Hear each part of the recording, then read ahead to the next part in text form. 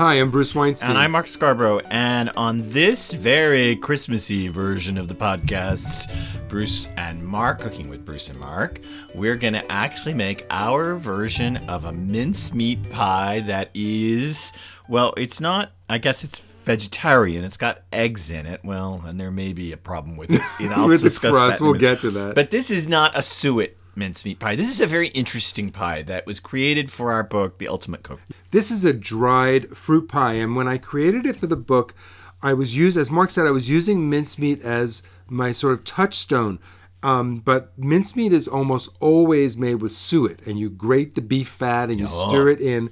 And you can't beat a beef fat pie. I didn't want to put that in, so I put some nuts in, but I also... Chicken, stepping on my Christian heritage, chicken. But I also put some melted butter into it, which gave me the added fat, and it gave it a richness to this pie, which is really great. So actually, if you could see what was here right now, we have a big bowl. I should say, we've been working at a little bit already. So what we have here is this really, really big bowl that is full of dried fruit that's already been soaked and cooked, and we'll talk about that. And Mark has a 9-inch pie plate with some crust in it. So before we do anything else, I wanted to talk about this crust, because this could be the problem for the vegetarians eating this pie. Well, no, it's not a problem, actually, but I'll tell you what I did. But it doesn't have to be a problem. But I made a double crust pie here. You don't need to copy anything down. This recipe is on our website, bruceandmark.com. So don't worry, just go to the recipe header and you'll find it. But if you want to make this for the holidays, and really honestly make this for the holidays, this pie is just killer. So your double crust pie is... I've made a double crust pie, which means I've taken 2 cups of flour and I've mixed a little salt into the bowl. And then I dropped in a third a cup of solid vegetable shortening. Like Crisco, right? But you can find expeller pressed shortening in non-hydrogenated. And that's non-hydrogenated. That is way preferable. Don't get the butter flavored stuff. Just get the regular it's like Earth Balance. They make some good stuff. Yeah, exactly. And then I have also added to my flour and salt mixture 6 tablespoons of, here it comes, ready, lard. Now, before you start gasping, I rendered this lard myself from the fat from the pig we have raised for us every year. Look, if you don't like the idea of lard because it's kosher reasons, or if you don't like the idea of lard because you want a vegetarian dessert, use butter. Butter's just fine. You can use 6 tablespoons of butter. Make sure it's cold butter right from the fridge that you've cut up into little bits. Get it in this bowl, and then you did what I did, which is I've taken a pastry cutter and I've worked it through the flour until it's like very coarse white sand, little grainy bits. Almost like the fat is the size of tiny little peas. And you really have to work at this. You have to get the pastry cutter in there, take it off the pastry cutter, redo it until it gets right. Full disclosure, I have in the past put that flour and the cold butter and the shortening in the food processor and pulsed it. Now, before Mark says boo, which he's going to say, I will tell you that his pie crusts are much better than mine. Because I do it by hand. Yeah. And I don't have such a chance of elongating the glutens. Then I added, today it took about 4.5 tablespoons of cold water. It could take up to 6. Consider 4 to 6 tablespoons of cold tap water, just cold out of your tap. You put about 4 in there and start mixing it together with a fork until it comes together as a dough. Okay, when it gets to be a dough, when it comes together as a ball, you can get in there with your hands and get the last bit of it together, but don't mess with it too much. Don't knead it. Get your hands in there. Divide this dough approximately into halves, maybe one a little bigger than the other. And the one that's a little bigger is in the bottom. That's crust. right. Yeah. And then this is how I roll out a pie crust. I dribble water on my cabinet, put a piece of wax paper on top of that. I've dribbled the water so that the wax paper won't move around. Now it's kind of, stuck to the countertop. I then dust flour on top of the wax paper. I put my ball of dough on it. I mush it down gently with my hands until it's a flattened disc.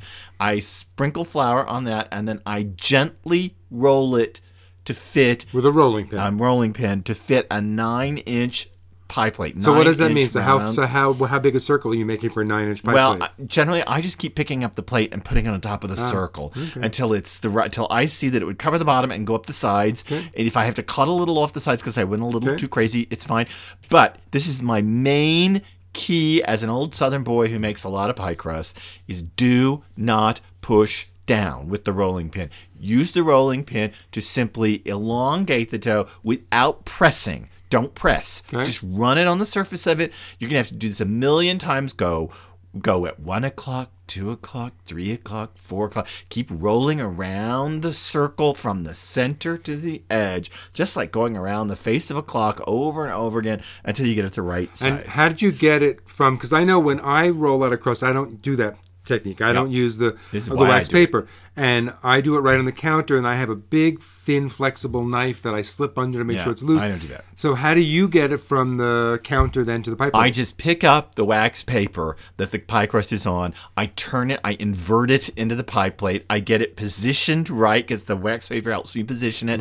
And then I peel the wax paper off the crust and get it down into the pie plate, and I want it to stick up just a little bit over the edge of my 9-inch pie plate. Okay. That's a lot said about a bottom crust, but the most important thing I can tell you is just don't press down with that rolling pin. Well, that crust is beautiful. And now let me tell you something about what's in the other big bowl.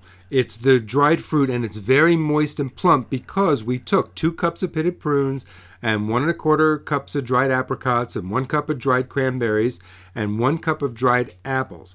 And we put all of that into a pot, covered it with water, and we brought it to a simmer, and we simmered it for 5 minutes. Yeah, I actually covered it and simmered it. So we rehydrated the fruit, we made it more plump, and then we strained it in a colander and then put it in this bowl. So and believe it's cooled me, a bit. I started out with this in a large saucepan, and it started overflowing even the saucepan as it boiled. So really, go for the pot. And the reason that happens also is the fruit expands, it absorbs the water. So use a big pot. So now this is cooled a bit. So we've got the crust ready, and we've got our dried fruit, but the filling isn't done yet. We're going to add to that an egg plus a yolk. And we've talked about eggs before. These can be normal supermarket eggs. You're not eating them raw, so I don't have any issues with the eggs. And we're going to put 3/4 of a cup packed light brown sugar. And we're going to get how rich this thing is. All that dried fruit. Hey, and by the way, if you look up this recipe on our website, the dried fruit is by ounces too. So if you don't want to measure it in cups, I got the recipe out there on ounces too. Okay. We're putting in 1/2 cup of sliced almonds. Wow. And we're putting in 1/4 cup or 4 tablespoons of unsalted butter, which we melted. And cooled for a bit. Just melted it right in the microwave. Yeah, and remember, you got to cool it because you'll cook those eggs a little bit too much. If you don't want to use butter, you can use a nut oil here. You can use almond oil, walnut oil, pecan oil. You can use more lard? No. You want your pie to taste like a pork roast. Bacon fat would be really good. No, too strong. Too strong. Okay. So if you don't want to use butter, you use a nut oil. And then we got 2 teaspoons of vanilla, 1/2 teaspoon each of ground cinnamon, ground ginger, and salt. Wow. This is crazy rich. So I'm stirring this up, and this is a huge, sloppy, sticky, sweet, yummy mess. Yum. And I'm going to scrape it into the pie crust that Mark has already rolled out and put into the pie plate. And Mark is going to roll out another crust just the way he described it to you. Yep. We're going to put it on top and seal the edges. We're going to make some slits in the top, and then tell me what about baking. We're going to bake it in a 400-degree oven for 20 minutes, and then I'm going to lower the temperature to 350 degrees, and I'm going to continue on baking until the crust is brown, nicely golden brown, not dark brown, golden brown. So I can see it's a little bit flaky at the edges until a little bit of the filling is bubbling up through the slits. Yeah, when you look down into the slits, you'll see little bubbles happening. That should take, after the 20 minutes at 400, that should take 35 minutes at 350. So that's going to take us a long time, and then we're going to cool it for about an hour on a wire rack before you even serve it up. Otherwise, it'll be too hot. So what's about to happen is a big cut. So we'll see you in about 3 hours with some cool pie ready to eat. Okay, so we're back, and the pie is gorgeous looking. And let me just say that this pie, although we have it sitting here on, and we've cut it into slices, and we're about to taste it. Not waiting, I'm tasting. Let me say that it's missing something. You could serve it with vanilla ice cream, and that's great, but I think you should also try it with creme anglaise. Maybe our next podcast, we'll talk about creme anglaise. With creme anglaise, there's an English custard sauce. Okay, this may be the best pie ever. It's like a giant fig Newton, apricot Newton. God, it's good. Fig cranberry apricot Newton prune. It's I full disclosure that I took a version of this pie to a Thanksgiving dinner that we went to earlier in the year, and It's so rich. Yeah. People took small pieces of this pie. And let's say we also ate this pie after turkey stuffing potatoes, bacon-infused peas. It was crazy. But, crazy Thanksgiving dinner. But it's super rich. I would good. say, mostly a 9-inch pie would say serves 8 people, but this thing's probably 12 yeah. people. This pie will definitely serve super 12. rich. Yeah. Oh, and it's so good. The filling is very sticky. It's very dense. It's sweet. Imagine just a big old handful of dried fruit in your mouth. And Yum.